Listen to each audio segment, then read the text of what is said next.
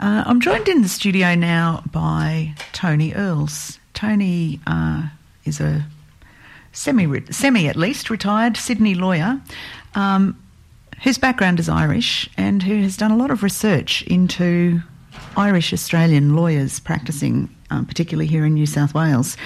And he is the author of Plunkett's Legacy, An Irishman's Contribution to the Rule of Law in New South Wales.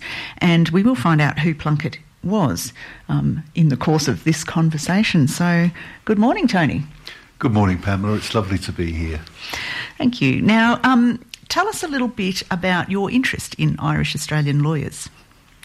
I think, as you said in the intro there, it comes largely from my background. And, you know, in my time in Australia, it's been very comforting and interesting to find just how much of a contribution Irish lawyers have made to Australian legal and political life, and in fact social life more generally. As you say, I chose to pick out one individual in particular, John Hubert Plunkett. So tell us about Plunkett. Well, Plunkett came out to Australia in 1931. He was appointed Solicitor General. He was made Attorney General in 1936 and then served continuously 20 years through to 1856 when representative government came in. So he's New South Wales' longest serving Attorney General. But what is remarkable about Plunkett is the extent to which he was a social reformer in relation to things that I think made quite a difference to Australian society. So legislatively and as Attorney General, he worked very hard in a very real way to ensure equality between the religions so far as the state was concerned. He was very proactive in ensuring the freedom of the press so far as he could, rights to Indigenous people. He was a key founder in the state education system and laid a lot of the building blocks in place to ensure that representative government could come in 1856.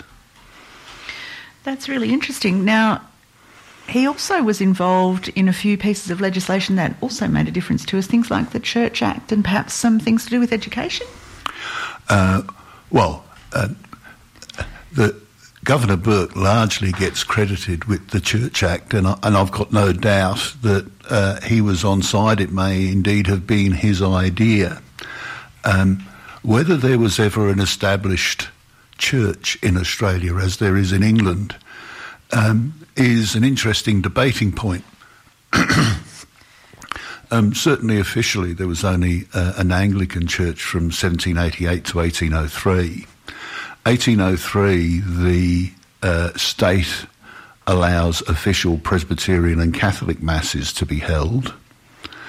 If we then move it along to 1836, the government thought it was good for the morals of the colony to encourage churches throughout New South Wales. Now, we had an interesting mix in New South Wales at that time. I've only roughly remember the percentages, but you know it probably broke down something like 40% Anglican, 30% Catholic, 30% Presbyterian. Give me a bit of leeway on those, but look, there was a good mix, and what Burke and Plunkett put together was that the state would fund the construction of churches by matching what the local community put together dollar for dollar.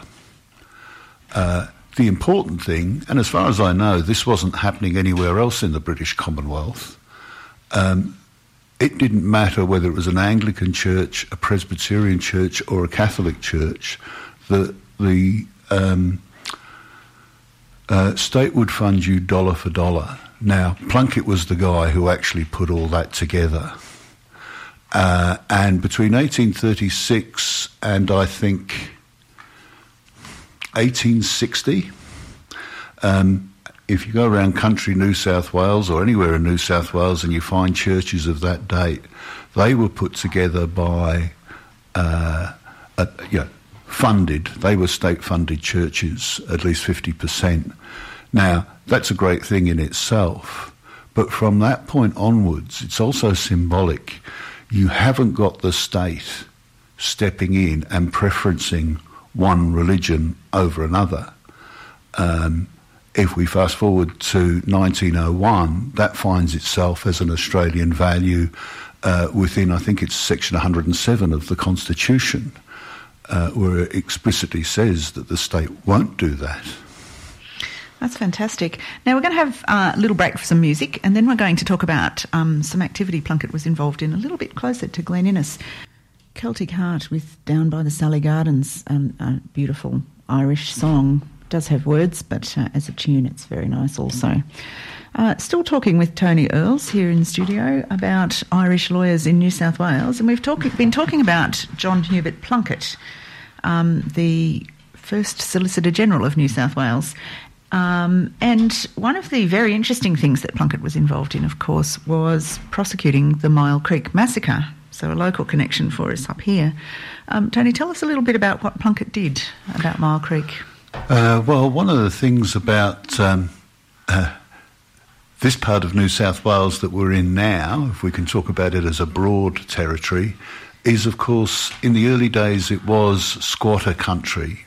For cattlemen, it was very much frontier country, and the stockmen and settlers, squatters in this area, came to see the indigenous people largely as pests, and so there were a number of what we would now look back on as atrocities committed against the indigenous people at that time.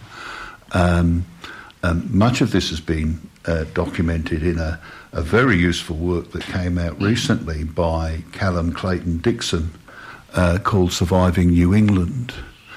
The incident that Plunkett was involved in was Mile Creek, which is north of Inverell. I'm not quite sure how far. Yes, you're catching my geography out now. What happened at Mile Creek is a dozen stockmen butchered and then destroyed the corpses of a group of women and children while the men were away. Unfortunately, such incidents were not unremarkable in themselves. But what makes Mile Creek memorable is it's the only time that people were prosecuted for that offence or successfully prosecuted for that defence. And as the Attorney General at the time, Plunkett was the man responsible for that. The trial was held in Sydney, and he had to go to quite extraordinary lengths. He had railed against him the great resources of the Australian Cattlemen's Association, who hired the top 4 lawyers of the Sydney Bar outside of Plunkett himself. And there was obviously a fair amount of public support. It wasn't universal, but there was a fair amount of public support. In the end, Plunkett had to go through 2 trials to get the conviction, and 7 men were hung. Now that stands alone in Australian history as to a prosecution for the massacres that happened. Plunkett ultimately saw that prosecution as a failure because, yes, it sent out the message that people will be prosecuted for these kind of offences, but what he thought it did was it actually drove it underground. And so people were a lot less open about them. One notorious case that he drew attention to was Aboriginal people effectively being poisoned through the distribution of flour. He basically spent the rest of his legislative career attempting to change legislation so that Indigenous people could give evidence in a court of law. One of the fatal impediments they had in colonial times is they were not allowed to give evidence in court because it was felt that they couldn't swear an oath properly. And why is that? As Christians would understand it, the oath is based on the fact that you would have an understanding of the afterlife where you will be rewarded or punished. And it appears that Indigenous people, or at least the Indigenous people they were dealing with in New South Wales, didn't have this conception of an afterlife. And so therefore they had no reason to tell the truth in court. That was the thinking at the time. And in fact, in New South Wales, they are not allowed to give evidence in court, or there may be some of them that were able to swear an oath, but that impediment actually isn't overcome until the New South Wales Parliament passes special legislation in the 1860s. Quite extraordinary, isn't it? Fascinating part of our troubled interaction with the Indigenous people of this country. So when we think about Plunkett, I mean, I think Mile Creek looms large in a lot of people's memories, and one of the things about Mile Creek is it's an example of standing up for people who were otherwise very, very poorly treated. And it seems likely that Plunkett had some background that might have inclined him to feel this way? Look, in the book that I wrote, and the reason that I thought there was a book in him, is you had a quite clear example of someone who brought progressive values to New South Wales in the work that he did. Professor John Maloney called him the architect of freedom. Most recently, the former Crown Prosecutor for New South Wales, Mark Tedeschi, has written a book on particularly Plunkett's work in Mile Creek and likens Plunkett to Martin Luther King. Whether that's right or not, the question is, why was he so extraordinarily driven? And he was an incredibly industrious man.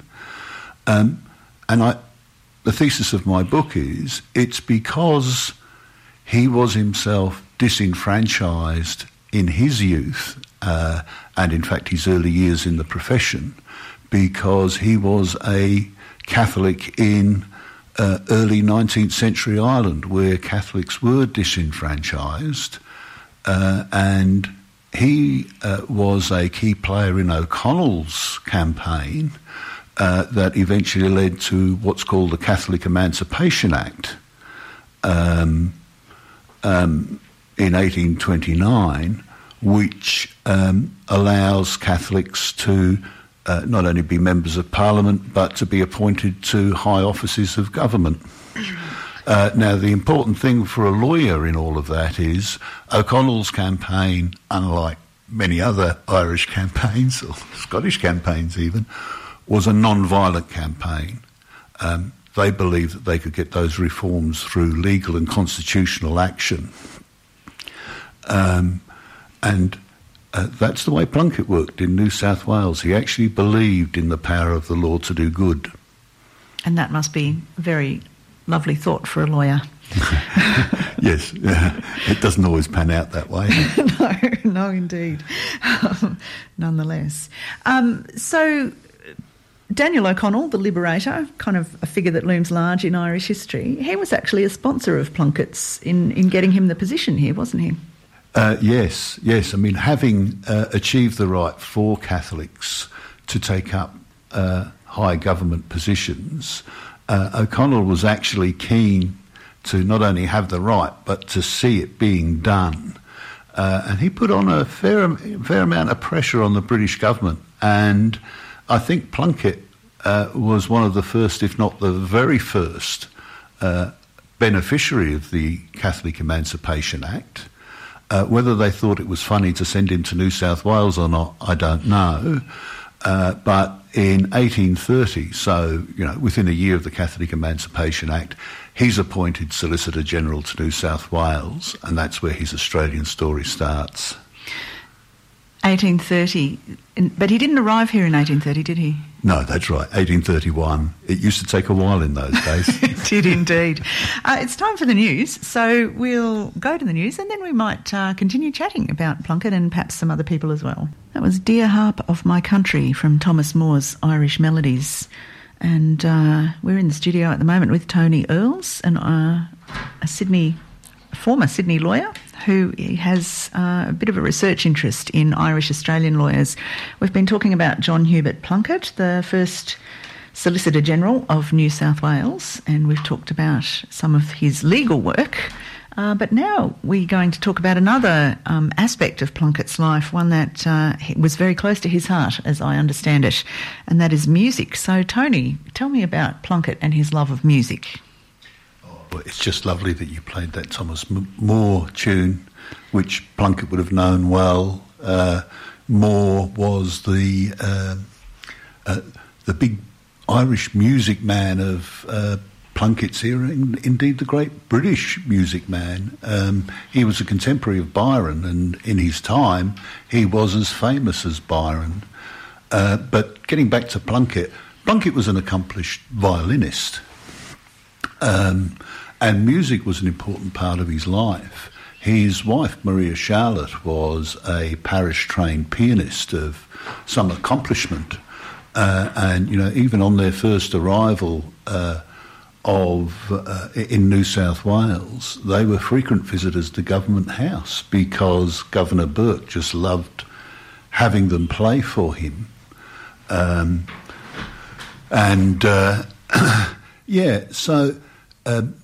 He has this career, and it's only when you do a bit of scratching you find out that music was such an important part of his life. He had a lot of trials and tribulations, and I think he fell back on music a lot.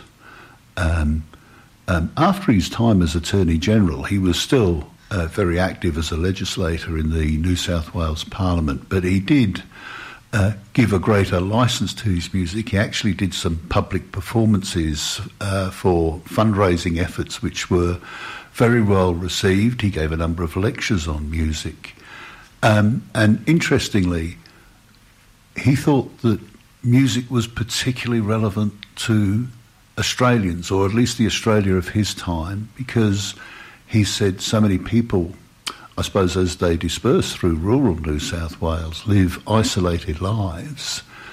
And he expressed the opinion that you could have no greater company or comfort than to be able to play an instrument yourself and entertain yourself.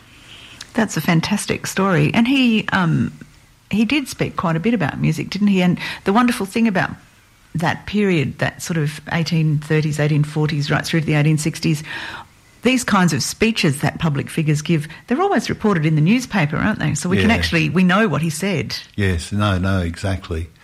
He spoke very engagingly, and he was not without a sense of humour.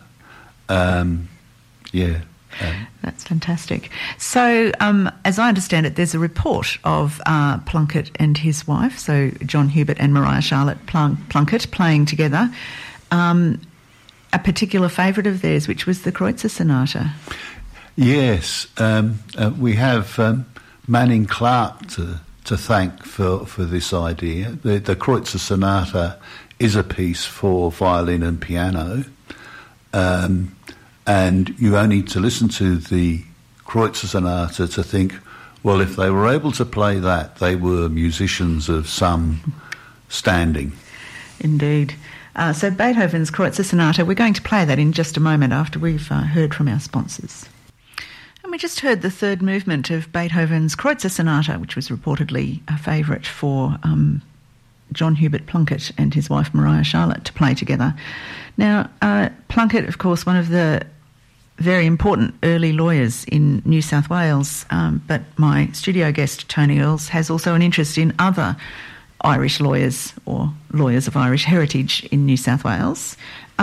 And there's one who has a particular connection to Glen Innes, which doesn't seem to be particularly well known. Tony, tell us a little bit about this. Australia's longest-serving High Court judge. He served for 46 years, so that's a record that will never be beaten because you have to retire at 70 now. Edward McTiernan, he was born here in Glen Innes. Now, according to some reports, he was actually born in a place called the Commercial Hotel, which I haven't yet been able to track down where the Commercial Hotel was in Glen Innes. His father was the police sergeant here, so he grows up here. By the time he starts school, he'd actually moved out to a mining community at Metz, a temporary boom town. By the age of 8, his family have relocated to Sydney. So I'm really interested in him because he's a Glen Innes boy. But by my lights, anyway, there's a real connection with Plunkett. McTiernan was a Catholic. And it was because of people like Plunkett and some of the things that Plunkett did, that what happens is, by the 20th century, there's no real impediment left for Catholics. There's no real sign. I mean, there were occasional mild instances of sectarianism, but it didn't hold McTiernan back. I mean, he was christened just 2 blocks up the road here at St Patrick's Church. And he goes on to become Attorney General of New South Wales at a very young age. He goes on to serve in the federal parliament. And then he has this remarkable career as a High Court judge where, he sees 6 Chief Justices out, from Isaac Isaacs through to Garfield Barwick. So he's someone that I think Glen Innes should be very proud of, or that they should at least be aware of and take an interest in. That's fascinating, and there are so many, I think, hidden stories. We know a lot of our local kind of important people, but I guess part of the reason we don't know so much about McTiernan or don't remember him around here is because he left so young. So how old was he when they moved to Metz? I'm not sure. I'm imagining about 5 because he started school at Metz, so he didn't attend school here at Glen Innes. But, if you subscribe to the view of many people, your personality and your identity is formed by the time you're 7. So notwithstanding that his big career is elsewhere, it would be interesting to look at his attitudes, his social attitudes, as someone who perhaps was formed by the communities here locally. Absolutely. And lovely connection that he must have been baptised at St Patrick's Church, as you say, 2 blocks from where we're sitting now. And so when his father being a police sergeant, I assume that he was just transferred to Metz, and that's why the family moved. Indeed. And his father was from Donegal, as was his mother. How lovely. What a beautiful part of Ireland as well. And so what year was it that we were talking about them being, or what roughly, that they were moved to? McTiernan is born in 1892. Okay. So in the 1890s, I'm just wondering about what the relative size and importance of a town like Glen Innes and a settlement like Metz would have been. Metz must have been quite big at that stage. That would have been its heyday. Yeah. I mean, I'm researching it, obviously, but I suspect that most of your listeners would have a better idea on those questions than I do. I was just speaking with someone locally over dinner the other night, and they had to remind me that Glen Innes was far from the splendid town it was now back in McTiernan's time. Yeah, so I wonder, I'm sure a lot of our listeners would have thoughts about this, what Glen Innes was like in the 1890s. So St Patrick's Church was already well and truly established by the 1890s. Yeah, St Patrick's Church, I think, is constructed in 1872 or finished in 1872. Funnily enough, it just misses out on the Church Act. That's quite the irony, isn't it? So, yeah, Glen Innes, I think, from memory, started to really expand around this, probably around the same time as Metz was booming. As I understand it, a lot of the development of Glen Innes took place around mining, but there would be a lot of people in town who'd know a lot more about that than me. Yeah, I mean, look, Metz is a lovely place to visit, and somebody's done some good work out there in terms of the history of the place. There's not much of it left, but they have markers of the old town, and you can see it was a fair old town, but it lasts the length of a relatively short mining boom. It springs up and then it's gone away within a decade. Fantastic! What a fascinating little piece of history. I guess so much of the surroundings of Glen Innes is like that with the mining and so forth that comes and goes. And we, I think possibly our history as a pastoral area is much better known, but certainly some wonderful stories to be told. So McTiernan, he comes from Glen Innes, he moves to Metz. Still as a child at the age of 8, the family has moved to Sydney. Is this another police appointment for his father that takes them to Sydney? Yeah, whether it's actually a transfer, he continues his work in the police force in Sydney. Fantastic. And McTiernan himself, so he's come from quite I think police sergeant would be best described as quite a working class background. Oh, for sure. How does he come to enter the law?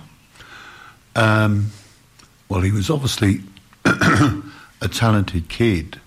One of the stories associated with him is that while in Metz, he fell off the veranda and broke his arm in such a way as it was decided he'd never be able really to earn his living as a miner or, any kind of physical work.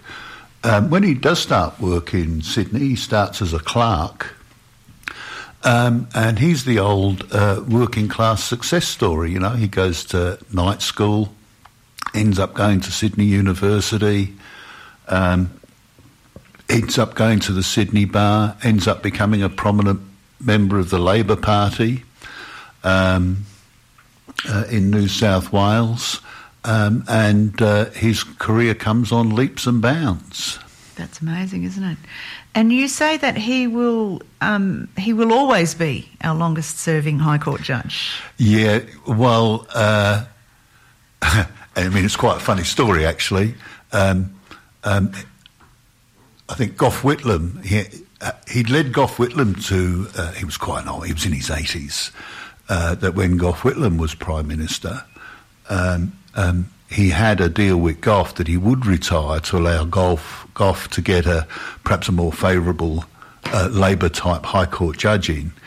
He never did. He hung on in there, and I don't think he had any intention of retiring. But the poor old bugger at 84, he broke his hip chasing a mosquito with a newspaper in his hotel room and was confined to a wheelchair. Now, by that stage, Barwick had decided that McTiernan was too old to be a High Court judge, and he told him he would have to retire because there was no wheelchair access to the new High Court building that was being constructed in Canberra. And then when McTiernan retired, Barwick told the architect, right, you can put that ramp in now. So McTiernan literally was 97, so he had some go in him. He was 84 when he retired from the High Court, but High Court judges now, by Act of Parliament, have to step down when they're 70. What Michael Kirby mockingly refers to as the compulsory age of senility. So someone would have to be appointed to the High Court in their early 20s in order to beat McTiernan's record, and that's just not going to happen. That's brilliant, isn't it? So there we are, Glenn Innes's son, McTiernan, will always be Australia's longest-serving High Court judge. What a fantastic story. I'm going to have a bit of music now, and fittingly, this is a tune from the Irish fiddler Colm McConimra, and the tune is The Court of the New Town, or Cursed Falanua. Colm McConimra with The Court of the New Town. And speaking of courts, we've been talking with Tony Earls about Edward McTiernan, a Glen Innes boy who will always be Australia's longest-serving High Court judge, and also about John Hubert Plunkett, the Attorney General of New South Wales, who prosecuted the perpetrators of the Mile Creek Massacre. So, Tony, thanks for joining us this morning. It's been lovely talking about some interesting Irish-Australian lawyers who have connections to our part of New South Wales. Yes, thank you so much, Pamela. It's been a delight. I love your show.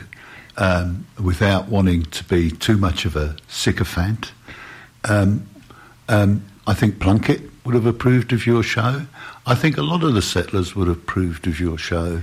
This concept of music from the Celtic homelands, we need to remember just how important music was to those early settlers. These were people who entertained themselves, and for a lot of them this was also a place of homesickness.